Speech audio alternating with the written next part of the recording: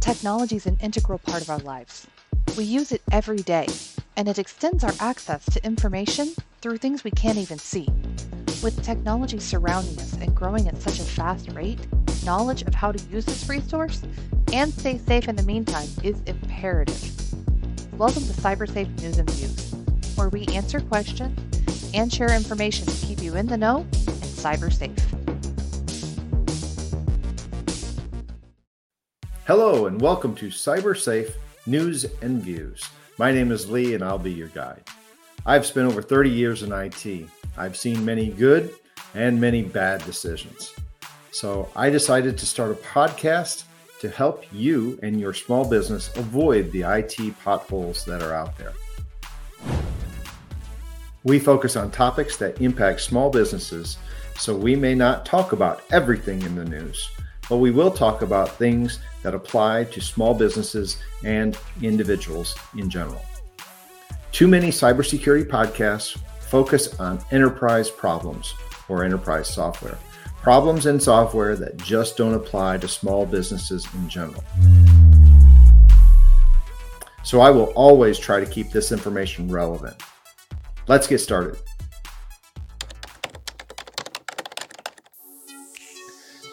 This week in IT news, do you use Vimeo, GitHub, GitLab? Well, hackers have successfully pushed malware payloads to these sites. This means that anyone downloading from these sites could be impacted. This one isn't fully figured out yet, so come back for more information as we learn more. In the Everything is Connected department, a hospital in Chicago experienced a cybersecurity event, quote unquote, which led to phone and internet problems. Events like these frequently prevent hospitals from being able to treat patients. And lastly, in the news column for this week, the city of Germantown, Tennessee was and is experiencing a malicious cybersecurity event, quote unquote. They said that 911 services were still online and that it was being investigated by the FBI. My point to these three articles is they all involve companies that had people, a plan, and a budget, and were still hacked or compromised. Now, what are the ways you can be hacked?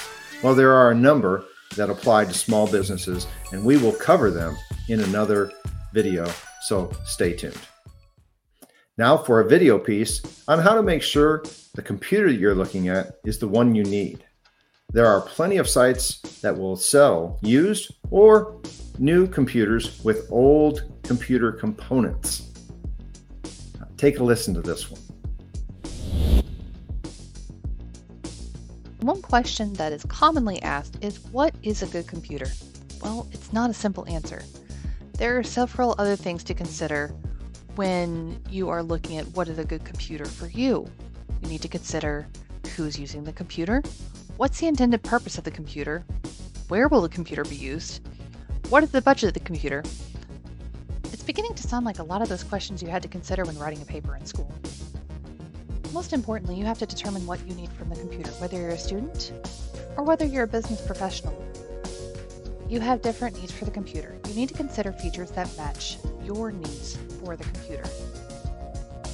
Some of the factors you might want to consider are, well, performance, storage, graphics processing unit, display, connectivity, build quality, operating system, upgradability, and battery life.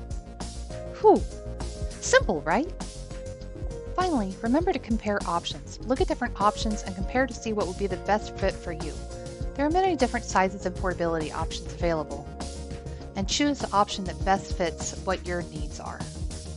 Okay, maybe not so simple, but that's why we're here. Let's take the list of all the things you could look at on a computer and narrow it down to the top three: CPU, memory, and disk. Let's start by understanding the powerhouse of your computer, the CPU. It's the brain, the decision maker, the multitasker extraordinaire that makes the computer do what it does. The CPU is at the core of every operation, and its performance can make a world of difference in your computing experience.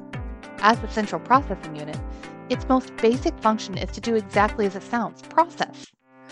The CPU is the component that processes or computes every instruction sent through the computer. So we know that the CPU is one of the most important components, but what makes a good CPU? Clock speeds and cores play a pivotal role. Clock speed is like the heartbeat of your processor, determining how fast it can process instructions. And the number of cores? Think of them as the CPU's team, working together to handle multiple tasks simultaneously. Each core can handle exactly one instruction at a time. Now, they typically process this instruction extremely fast, but it is one instruction at a time. To illustrate this, go with me to the grocery store. It's Sunday afternoon, and there are a lot of people buying the groceries for the week. If there is only one checkout line open, the line to check out can get very long, and it sometimes seems like a painfully slow process, even if the checker is doing their job very well. With the same amount of people, if they open multiple checkout lanes, everyone gets through faster because they are able to process multiple people's orders all at the same time.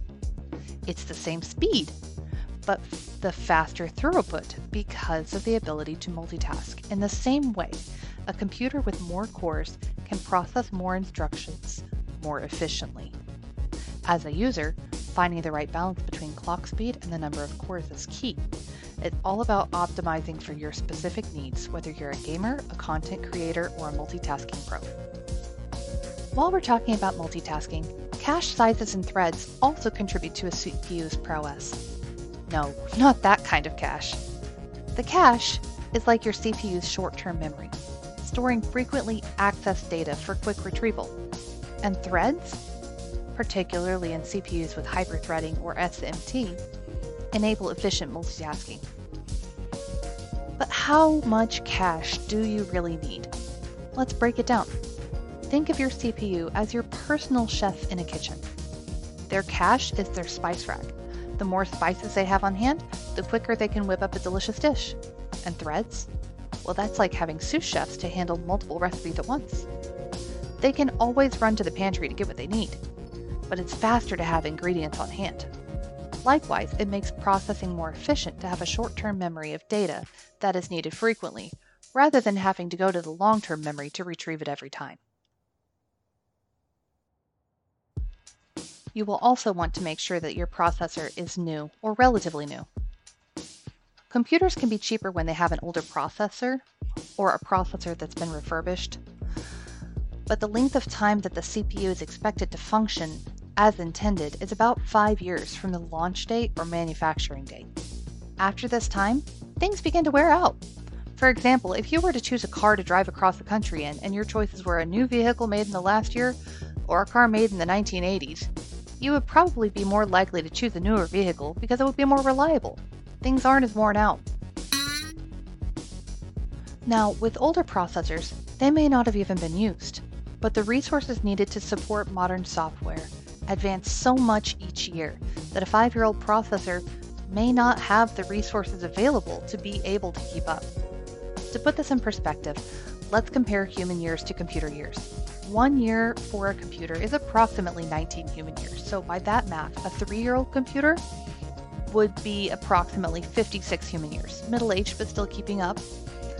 Then a 5-year-old computer would be approximately 93 human years. It's going to be slower, and things aren't going to work as well as they once did. In summary, what do we want to take away from this? When you're looking at the CPU of a computer, you want to check out the processing power. Look at the cores, the model, the clock speed. Make sure they will meet the needs that you have for the computer. Second, make sure that the CPU is new, not refurbished. Finally, do your research. You're not alone in this journey. Let other people's experiences help you in making your own decisions. Now let's talk about memory. Memory is like the short-term storage of your computer, allowing it to access and retrieve data quickly. It's where your active tasks and programs reside, and its efficiency can significantly impact your computer's overall performance. Not all memory is created equal. We have RAM, or random access memory, and storage memory, like your hard drive or solid-state drive. RAM is the speedster. It temporarily stores data for your computer to access quickly. RAM memory is fast but volatile, meaning when the computer is turned off, the RAM is deleted as well. Functionally, RAM acts as the bridge between the CPU and storage memory, facilitating quick access to data when needed. When it comes to RAM, size and speed matter. The size determines how much data your computer can handle at once, and the speed dictates how quickly it can access that data. Striking the right balance is crucial for optimal performance. For everyday tasks, 8 GB to 16 GB of RAM is usually sufficient. However, if you're into resource-intensive activities like video editing or gaming, consider 32 GB or more. And don't forget to check the RAM speed. A higher speed enhances data transfer rates.